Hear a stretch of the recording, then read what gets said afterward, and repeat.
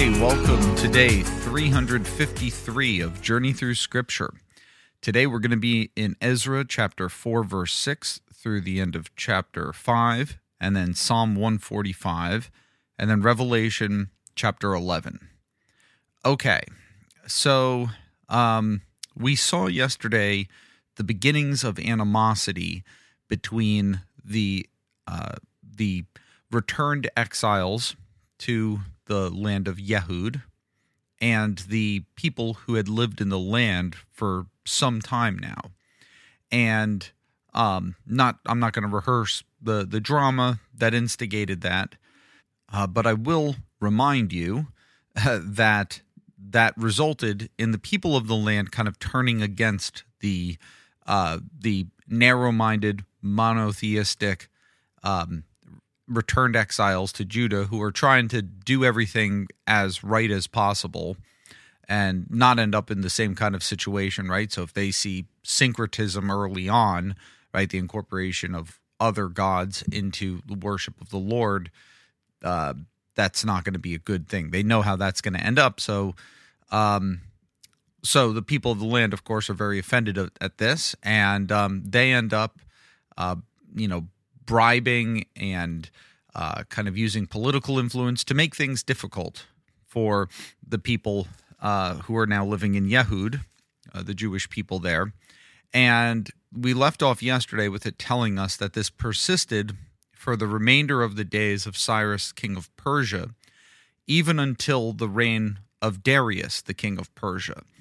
And just to give you another little rundown of this succession of kings that we're talking about here, so Cyrus is going to reign as king from 539 to 530. And then after that, Cambyses II will reign, and his reign will be from 530 to 522. Then there's a little incident where the throne is kind of contested, but after Cambyses II, essentially Darius I comes on the throne in 522. And so the work is stopped in about 536. Okay, so that's during the reign of Cyrus. That's what these people we read about yesterday did. And it resumes in about 520, which is during the reign of Darius. As we will be reminded today in the reading, this is about the time that we see Haggai and Zechariah come on the scene, and they're encouraging the rebuilding of the temple and all of that. But that doesn't mean that the animosity has gone away, and it stirs back up during the reign of Ahasuerus. This would be King Xerxes, as he's also known. I've noted the differences in names before. And so in the beginning of his reign, they write an accusation also against the inhabitants of Judah and Jerusalem. But and that's the first verse of today's reading, Ezra 4:6. Probably an interesting thing to mention here is that the word there for accusation is sitna, which is a cognate word to what we have seen, Satan, the accuser. So a fun factoid there about that verse. Other fun factoid about that verse is that kind of is the only mention of the opposition under Ahasuerus, Xerxes, that we get here. Of course, this is the king that Esther, whom Esther ended up marrying. But that's not all we're going to see of this. So what I mean by that is that there's an interesting thing that kind of goes in here in the structure and the chronology of of the way this is laid out. So the transition from verse 6 to verse 7 seems pretty smooth, right? So you've got Ahasuerus, and then you've got his successor, Artaxerxes, and the complaint that's made during Artaxerxes' reign. So they're writing all kinds of complaints, basically, to all these different Persian kings. And we're told all about what they wrote to Artaxerxes in order to get him on their side. And that just seems like a straightforward chronological telling. But then, when you get to the end of the chapter, when you get to verse 24, then the work on the house of God that is in Jerusalem stopped, and it ceased until the second reign of Darius, king of Persia. It's like, wait, what's going on here? Because Darius has already reigned, right? So again, the order of succession is Darius, Xerxes, let's use the biblical terms. Darius, Ahasuerus, and then Artaxerxes. Okay, but now here it's saying that the cessation of the work that was that Artaxerxes affected, okay, ended on the second year of the reign of Darius. And it's tempting to be like, well, that of course is Darius the second. But no, because note how at the beginning of chapter 5, it says that the prophets Haggai and Zechariah prophesied to the Jews who were in Jerusalem at that time. So that is definitely the first Darius. So what exactly is going on here? I mean, it already has appeared that the writers of Ezra understand what the line of succession is, what king comes after what. And this is actually a very interesting structural device that we have here in Ezra. And this is something that was identified by a biblical scholar named Shemaryahu Talman, and it is called resumptive repetition. So basically, what you have is the same phrase repeated. Now, one is in Hebrew and the other is in Aramaic. But again, the phraseology is almost identical, notwithstanding the differences between Hebrew and Aramaic. So notice how chapter 4, verse 5, our last verse from yesterday, says, even until the reign of Darius, king of Persia. Okay? And then if you go down to the final verse of chapter 4, it says, again, until the second year of Darius, king of Persia. And the only difference there is that it specifies the second year of Darius, king of Persia. And this is a literary device that rewinds the tape. Okay, so you play the timeline forward, and then the repetition of that phrase brings you back to the time where you left off. So let's just kind of go straight forward, and we'll see that working here. Okay.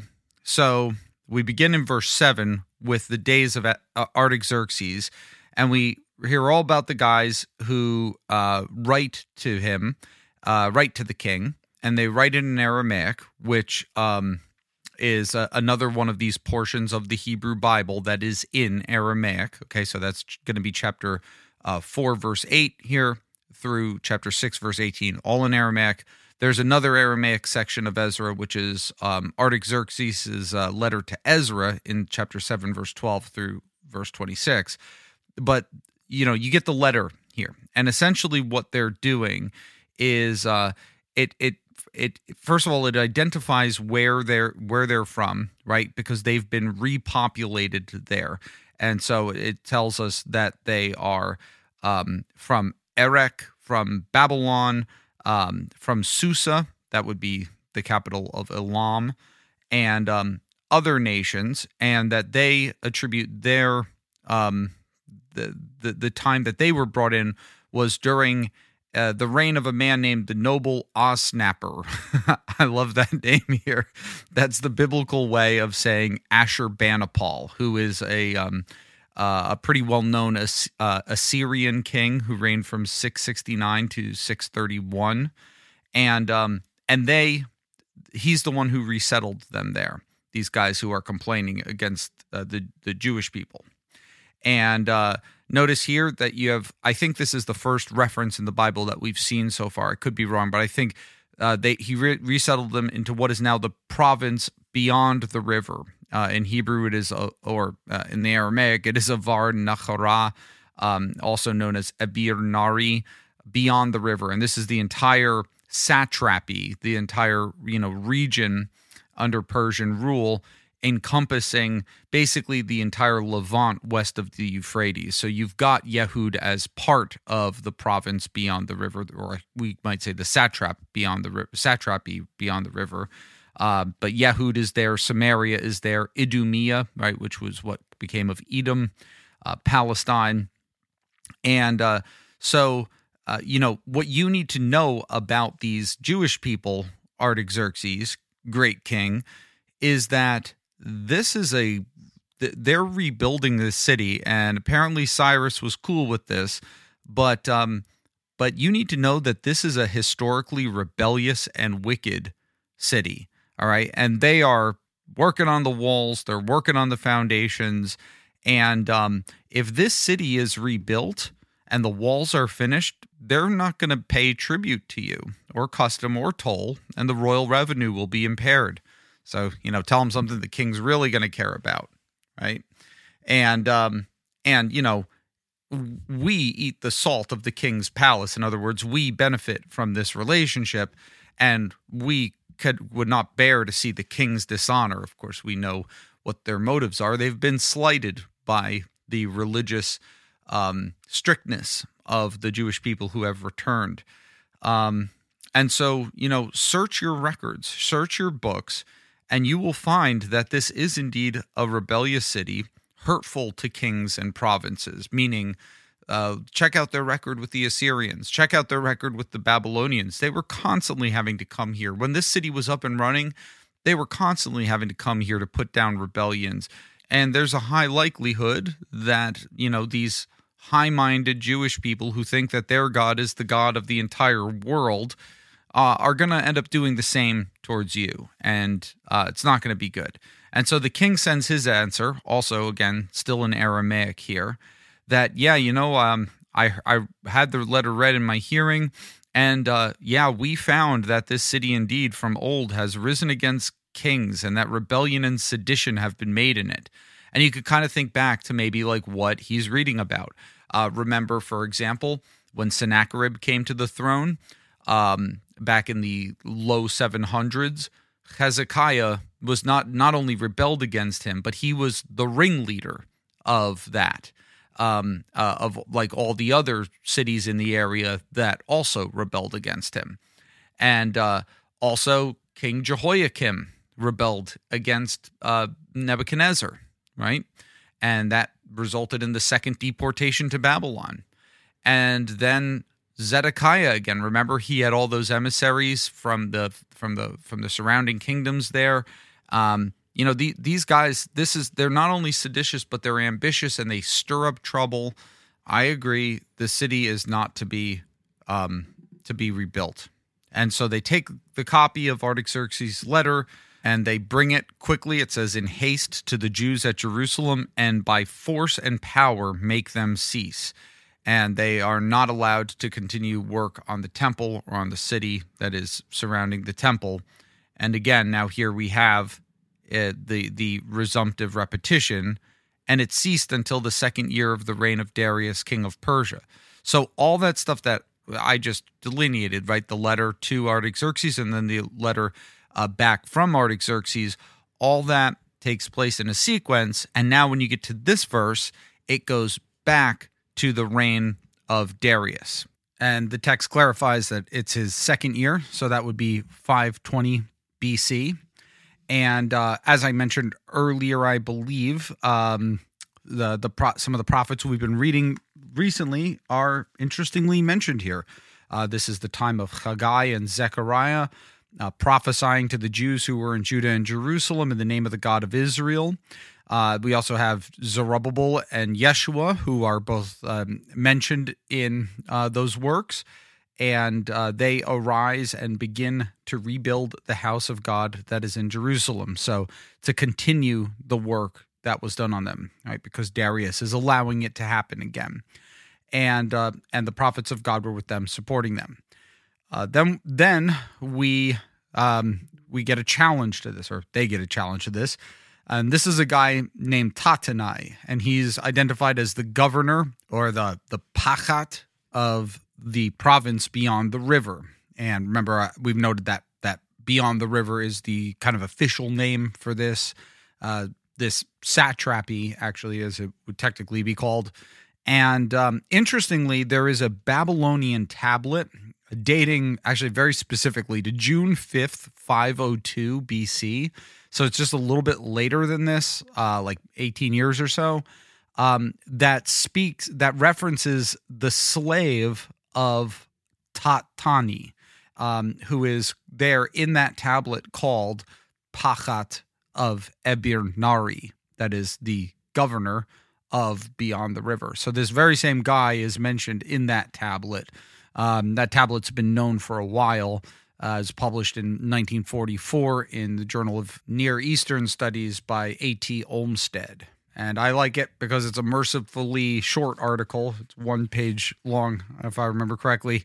But yeah, so this guy comes and, he's just asking questions, right? But we all know what that's about. Who gave you a decree to build this house and to finish this structure? And also, what are the names again of the people participating in the building of this? And and that this guy's not going to do great things with this information. This guy and his associates here, but we also learn that God assisted them in some way. It says that the eye of God was on the elders of the Jews in this. In the meantime, before the answer didn't come back, these people were actually unable to stop the building of the temple. Meanwhile, Tattenai does send Darius a letter, he and his associates, and so they give the report to Darius the king, all peace. Be it known that to the king that we went to the province of Judah, to the house of the great God. It is being built with huge stones. Timber is laid in the walls. The work goes on diligently and prospers in their hands. Then we asked those elders and spoke to them, who gave you a decree to build this house and to finish this structure? And here's what they told us. We are the servants of the God of heaven and earth, and we're building the house that was built many years ago, which a great king of Israel built and finished. That would be Solomon, of course. Because our fathers had angered the God of heaven, he gave them into the hand of Nebuchadnezzar, king of Babylon, who destroyed this house and carried away the people to Babylonia. So again, that's what this guy's like, hey, I asked them, and this is what they told me.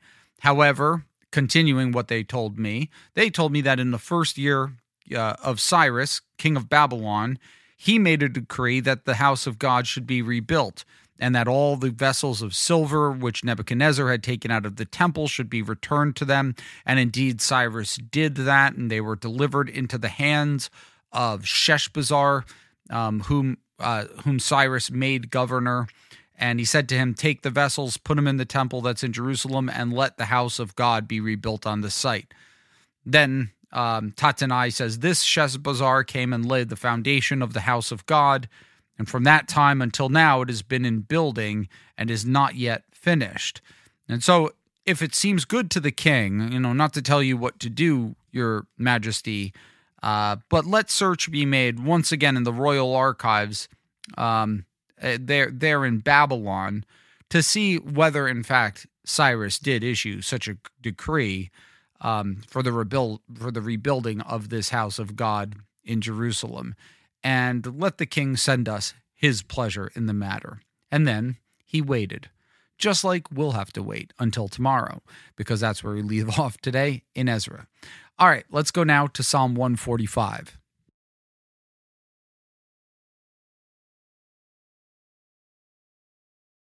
And I don't always mention this when we come across them, but this is a complete acrostic psalm. So as it's laid out in English, each verse it begins, we should say, with a different letter of the Hebrew alphabet. So it is a song of praise, and a song of praise it is. I will extol you, my God and King, and bless your name forever and ever. Every day I will bless you and praise your name forever and ever. Great is Yahweh and greatly to be praised, and his greatness is unsearchable. I told you that this is a psalm of praise. And I don't know, one thing that kind of strikes me as I read this psalm is that just saying that stuff about God, like it can kind of like wash in one ear and out the other, right? Like just saying, I extol you, I bless your name, and every day I will bless you, things like that, right? But I know that like sometimes when I praise God, when I'm seeking to incorporate praise into my prayer, that it could be like, Lord, thank you for this, and my praise for him is essentially like, thank you for doing A, B, and C, which is certainly a legitimate form of praise.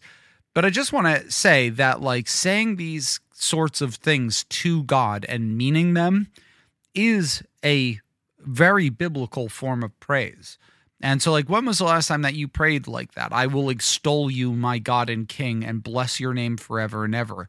Every day I bless you and praise your name forever and ever. Great is Yahweh and greatly to be praised, and his greatness is unsearchable. Like, when is the last time you prayed like that?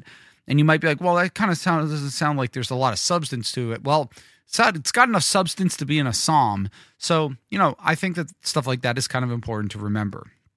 It turns out here that not only is David concerned with he himself praising the Lord, but proclaiming God's work, saying these things to future generations. One generation shall commend your works to another and shall declare your mighty acts.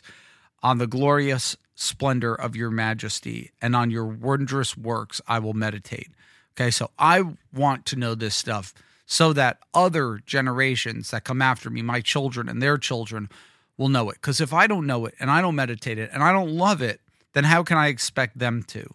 But indeed, I want, and not just for their good, but also for the renown of God, right? For the glory of God in future generations. I want them to be people who can also know this and speak of this. So he says, they shall speak of your might, of the might of your awesome deeds, and I will declare your greatness. They shall pour forth the fame of your abundant goodness and shall sing aloud of your righteousness. And then once again, words of praise to God. Yahweh is gracious and merciful, slow to anger and abounding in steadfast love. He is good to all, his mercy over all that he has made. And I like the way it says here, all your works shall give thanks to you, O Yahweh. All your works, right? Usually works are like the things he does. But you know what? We are also the works of his hands. And all of creation is the work of God's hands. And to the extent that we praise him, and to the extent we might say that the stars sing the glory of God, right? Even being able to recount all the things in this world and saying, these are your works, that's a mighty thought to have about God, right? And their right disposition is to praise you. And all your saints shall bless you. They shall speak of the glory of your kingdom and tell of your power. Get the feeling that this is somebody who's excited about this stuff. It's not just somebody who's telling it because they have to. To make known to the children of man your mighty deeds and the glorious splendor of your kingdom. Your kingdom is an everlasting kingdom, and your dominion endures throughout all generations. Then notice that the second half of verse 13 is actually in brackets here. And the reason for that is that in the Masoretic text, that is the Hebrew text that is typically used for Old Testament translation, that bracketed section is actually not there. That Yahweh is faithful in all his works and kind in all his works. However, other ancient translations of this psalm, particularly the Septuagint, the Greek translation, as well as the Syriac version, as well as one of the Dead Sea Scrolls, that would be 11Q Psalm A, all have this line in it, and here's another handy hint, right? This is the noon strophe. So this is these are the two lines of the acrostic that begin with the Hebrew equivalent of our letter N, and without those, it's missing. So it's highly likely that that's actually originally in there, and that for some reason it ended up getting nixed from the kind of traditional Hebrew text of the Psalms. Okay, but I love verses 14 and 16. Talking about God providing our needs by upholding all who are falling, raising all who are bowed down. The eyes of all look to you to give them their food in due season, right? We look to God to meet our needs, to open your hand. You satisfy the desire of every living thing, right? Everything that has needs, those needs are met by you. Yahweh is righteous in all his ways and kind in all his works. He is near to all who call on him, but note the caveat, to all who call on him in truth. He fulfills the desire of those who fear him, and hears their cry and saves them. Yahweh preserves all who love him, but the wicked he will destroy. And so again, what do I return to a God who needs nothing? My mouth will speak the praise of Yahweh, and let all flesh bless his holy name forever and ever. All right, folks, let's go over now to Revelation chapter 11. So here, remember that we're still in a little bit of an interlude here in the trumpets, and John tells us, I was given a measuring rod like a staff, and automatically our minds go to Ezekiel 40, right? Especially given what he's about to be measuring. Of course, the difference being there that it is the angelic messenger who measures the temple and the city, whereas here, John's going to be told to measure the temple himself. So he's given a measuring rod and is told, rise and measure the temple of God and the altar and those who worship there. But do not measure the court outside the temple. Leave that out, for it is given over to the nations, and they will trample the holy city for 42 months. And I will grant authority to my 2 witnesses, and they will prophesy for 1,260 days, clothed in sackcloth. Now, there's aspects of this that just make me want to remind you that our impulse when we read apocalyptic literature, and here especially we're talking about Revelation, of course, is to want to pull away from the symbolic nature of the text, right? To not look for it in terms of what it represents, but to try to start to read it as if it's some kind of historical narrative. And I think we need to be very careful with that here. Now, but we should also maybe be careful with being careful with that. And what I mean by that is that, like, there's no rule that says that an apocalyptic text with plenty of imagery in it, like think when we're like down in the thick of it in Daniel or something, right, that it can't dip out and suddenly give us like a very straightforward reading of the future, right? Like there's nothing that says that can't happen. So I don't know if you can settle disputes as to what is being referred to here just on the basis of a sheer appeal to genre. But if we are acknowledging the symbolic nature of the literature, and there certainly is a good amount of symbolism here, then I think we do have to be careful about this pull that is always within us, just simply because of the way that we are used to reading texts. That pull that says, get me out of the symbolism. If I can find an escape hatch and turn this into something that's like literally happening in the future, even if it has to be, then I'll take it. No, resist that and realize that, again, like, you should not underestimate the amount of symbolism that apocalyptic is constructed from. And of course I say that because one of the big debates here is that this is often regarded as a actual temple that will exist in Jerusalem in the future. And I discussed this a little bit when we talked about that final vision in the book of Ezekiel, which this, of course, at least bears a lot of similarity to. And, I fall down on the symbolic view of it, that this is not describing something that will literally be rebuilt in the future. And when we were in Ezekiel, I said that, very compelling for me is that imagery of the water flowing out of the temple, as well as, a few other indicators. Of course, the weakness of that view being like, yeah, but it's so specific, right? There's all these rooms and stuff like that, and there's all these things that priests are to do and everything. And if you're just saying like couldn't, if it's just going to be like a simple picture, can't it just be a simple picture? Can't it just be that? And wouldn't we expect that? Isn't the fact that there's so much detail an indication that it is indeed not a symbol? And to that, I would just say, I don't think so. And I don't think that's the way that a lot of symbolism works. Yeah, sure, like brief symbolism. But on the other hand, let me ask you this. Is the Lord of the Rings trilogy, is that symbolism? I bet that you could describe what the Lord of the Rings symbolizes in about maybe a minute, right?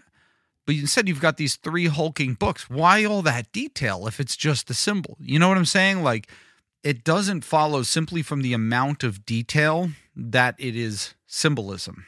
So I think we need to keep that in mind, okay? And then I think we need to look at like the pros and cons of each view. And so If we are saying that this foretells the literal rebuilding of the temple in Jerusalem in the future, then, what you're essentially saying is that sometime during the tribulation, perhaps right before Christ's return, there is an actual temple in Jerusalem where actual sacrifices are being offered. And those who worship there, if the church has been raptured out, are ethnic Israel, and then the court outside would be like an area that's being overrun by unbelieving Gentiles, right? And you could see that, leave it out, for it's given over to the nations, and they will trample the holy city for 42 months. But again, I'm not sure about that. And it's not just a matter of genre, although I think that is a strong argument, right? If you're reading a genre of literature, like if the Psalms, for example, suddenly had like a narrative in the middle of one, that would be very unusual. And the same kind of thing goes with apocalyptic literature, and especially the more heavy apocalyptic like we get in Revelation. Because I think one thing we could say for sure is that this is a more developed type of apocalyptic than we see in the more mixed books like an Ezekiel or like even like a Daniel.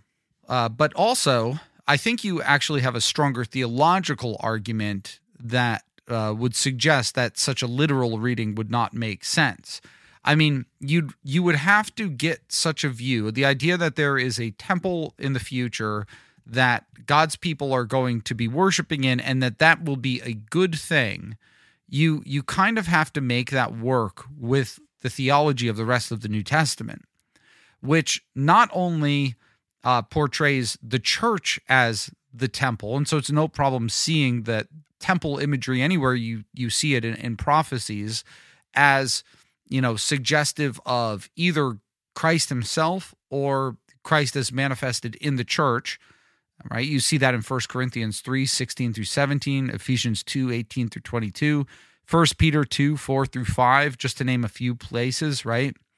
You see it here in Revelation. You see, like in chapter 21, for example, the New Jerusalem somehow is the people of God. It is the bride, which is itself depicted as like a massive holy of holies.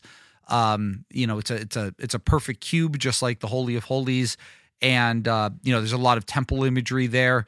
And notice too that the dimensions of the New Jerusalem in chapter 21, it's 12,000 stadia. Remember the number 12 symbolizing the people of God, and the wall is 144 cubits, 12 times 12, and not only does the view that this is a literal temple rebuilt in the future kind of break that mold quite a bit.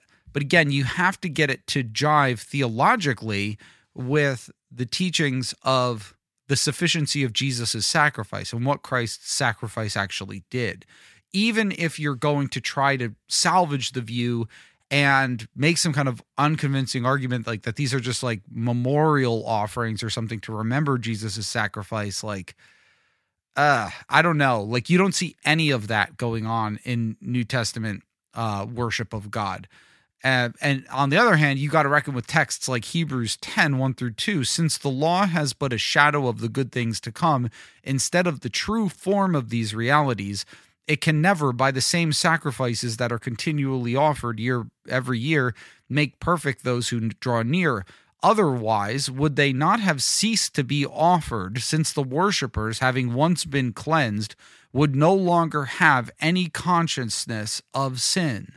And the only way to really salvage the view, I think, on theology like that, and again, this is not the only place that the New Testament talks like this, of Christ being the perfect and final sacrifice to end all sacrifices, especially atoning sacrifices, because go ahead and read Ezekiel. They're not just talking about like Thanksgiving offerings in there, or like offerings made upon the fulfillment of vows. Okay. So rather, I think, what we're seeing here is the temple symbolizing something, namely the people of God, okay, the temple, the altar, and those who worship there, okay. versus those in the outside court. Do not measure the outside court, but leave that out. And, that could be unbelievers, okay? That could be the outside world, those who have not fully embraced faith in Christ. Although some people would want to note that those outer precincts, it's not like that's a place of rank pagan worship or anything. So maybe it's not to be viewed as a place where unbelievers dwell. Tom Schreiner, in his pretty brand spanking new Revelation commentary, at least at the time of my writing this, he suggests that the temple of God, altar, and those who worship there might be like the souls, right? Like the inner being, the imperishable nature of those who know the Lord, whereas the outer court might symbolize like their physical bodies, which, again, Revelation being a book written to a persecuted church, would be given over to the trampling of the nations or something like that. And indeed, note that the trampling does take place for 42 months. And do you remember that when we talked about Daniel, about the time, times, and half a time? This figure, this time, which is kind of like a symbolic length of time that indicates the amount of time that God's people are defeated by their enemies or seemingly defeated by their enemies, and that they have to hold on. 42 months, of course, being a 1 12-month year plus 2 12-month years plus half a year, 6 months. So 12 plus 24 plus 6. And so that is a time, a year, times 2 years, and half a time, a half of year. Okay, and then that the two witnesses then who go on to prophesy do this also for the same length of time, spelled out a different way. Okay, that is in terms of days. So 360-year days, so 360 times 2, 720 plus 360 plus 180, 1,260 days. Okay, now what is the idea of measuring? And there's a lot of commentators who point to the fact that the measuring of something, especially like the place where God's people are, seems to denote God's protection. That there is a measure of security, that you measure something when God has acted decisively for his people, put them in a place where they are safe, where they are cared for, and it's like, okay, let's go measure it. And you see this in Jeremiah 31:38. You see it in Revelation 21:15 through 17. But I think a pretty good text to illustrate this is Zechariah 1:16, which we read not too long ago. So Zechariah 1:16 says, "Therefore, thus says Yahweh, I have returned to Jerusalem with mercy. My house shall be built in it, declares Yahweh of hosts, and the measuring line shall be stretched out over Jerusalem." So again, God is here and you are safe with him is the idea. You also kind of get that idea in Zechariah 2:1 through 2. And so again, here the idea is the temple, the altar, the people are measured. And whereas that outside, the court outside, is given over to the nations and is trampled. So that's kind of how I understand that. Then we go on and we read about two witnesses, okay, who are called, who prophesy again for that time period of the period of the suffering of the saints, 1,260 days, clothed in sackcloth, which of course is mourning garb. That's what you wear when you're mourning. And they are described in verse 4 as the two olive trees and the two lampstands. Okay, these are both olive trees and lampstands that stand before the Lord of the earth. And it's pretty much beyond question that John is drawing this from that vision of the lampstand and the two olive trees that we also read in Zechariah chapter 4, verse 14. And it isn't only the fact that there's a lampstand present and olive trees present, but also note the quotation of Zechariah 4:14, where it says, where God says, or the angelic guide says, "These are the two anointed ones who stand by the Lord of the whole earth." Again, these are the lamps, the olive trees, the two lampstands that stand before the Lord of the earth. And of course, the weird thing is that in that vision, there's one lampstand. And I think that's fairly easy to account for why there are two here, because it's seeking to maintain the symbolism of the two. And I think it's as simple as that. And there, right, the identification of the trees that feed the lampstand with their oil is what?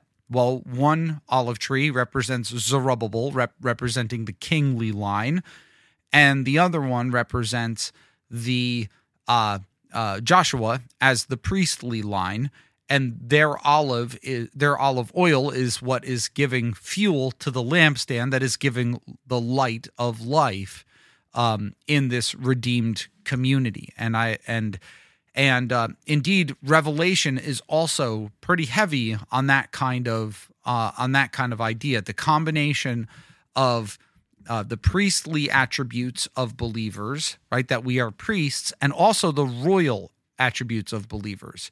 So in chapter 1, verse 6, right, it notes that that Christ has made us a kingdom, priests to his God and Father, and so there you have the combination of the priestly imagery and the kingly imagery. And then in chapter 5, verse 10, when John is standing in heaven, remember one of the words of praise to God again. He ransomed people from every tribe, language, people, and nation, and you have made them a kingdom and priests to our God. So there is the king, the kingly aspect of the people of God, and the priestly aspect of the kingdom of God.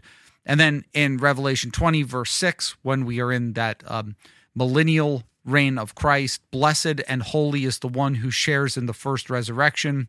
Over such the second death has no power, but they will be priests of God and of Christ, and they will reign with him for 1,000 years. So being a priest and reigning is essentially what it means to be a believer, to be those two things. So I won't go through this line by line, but the two witnesses, as I say, prophesy for 1,260 days, which is the same length of time that the part of the city is to be trampled. They're clothed in sackcloth. They bear witness to the truth. That is, we do, believers do, in a way patterned after Moses and Elijah, right? And note that you have both figures become kind of prophetic hopes also in the Old Testament. You have the the prophet like Moses from Deuteronomy 18 becomes an expected eschatological figure. You have Elijah returning before the coming of the day of the Lord in Malachi 4, 5 through 6. And so, like, very Elijah-like, right? Fire pours from their mouth and consumes their foes. Also, if anyone harms them, this is how he's doomed to be killed. They have the power to shut the sky that no rain may fall during the days of their prophesying.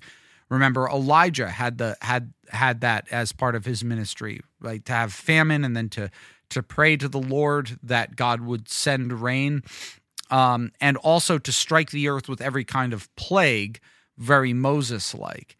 And but when they have finished their testimony, okay, the beast that rises from the bottomless pit, and this is the first we are getting of a beast in Revelation. And let us recall from the book of Daniel that beasts typically represent worldly powers that are also somewhat demonic in nature, okay?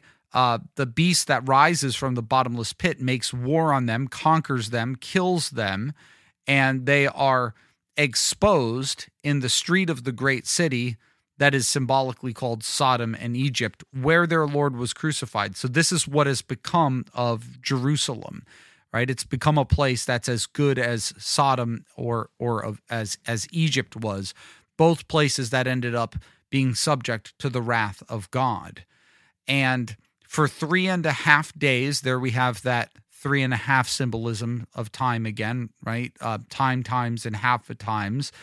The peoples from all of the world gaze at their dead bodies, refuse to let them be placed in a tomb. So, right, that they are a spectacle to this world, and those who dwell on their earth, are super happy about the fact about when they are defeated, they're super excited. They're exchanging presents because the prophets, okay, the people of God, had been a torment to those who dwell on earth. They don't like hearing of their sin. They don't like being called to repentance.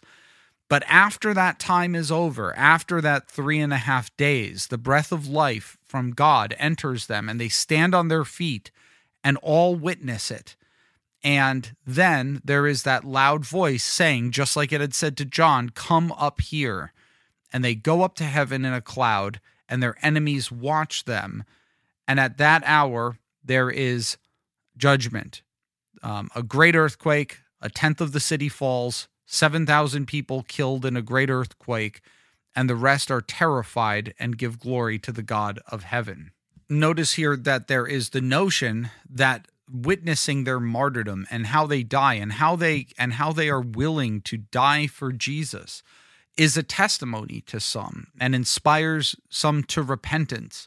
One might think of how martyrdom ends up functioning in the early church. One might think of Paul, right? Like the witness to of Stephen and where that eventually and his execution and where that eventually leads him. And then finally, so that's the second woe. And then the third woe, okay, which is the final trumpet, which is soon to come.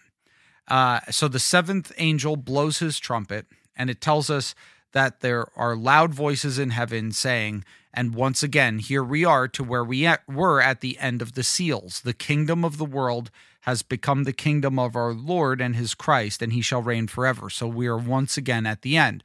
So that whole scene that we just looked at, which I said I wasn't going to read, but I all but read, is the portrait of how things unfold during this age when it is our job to bear witness to Jesus.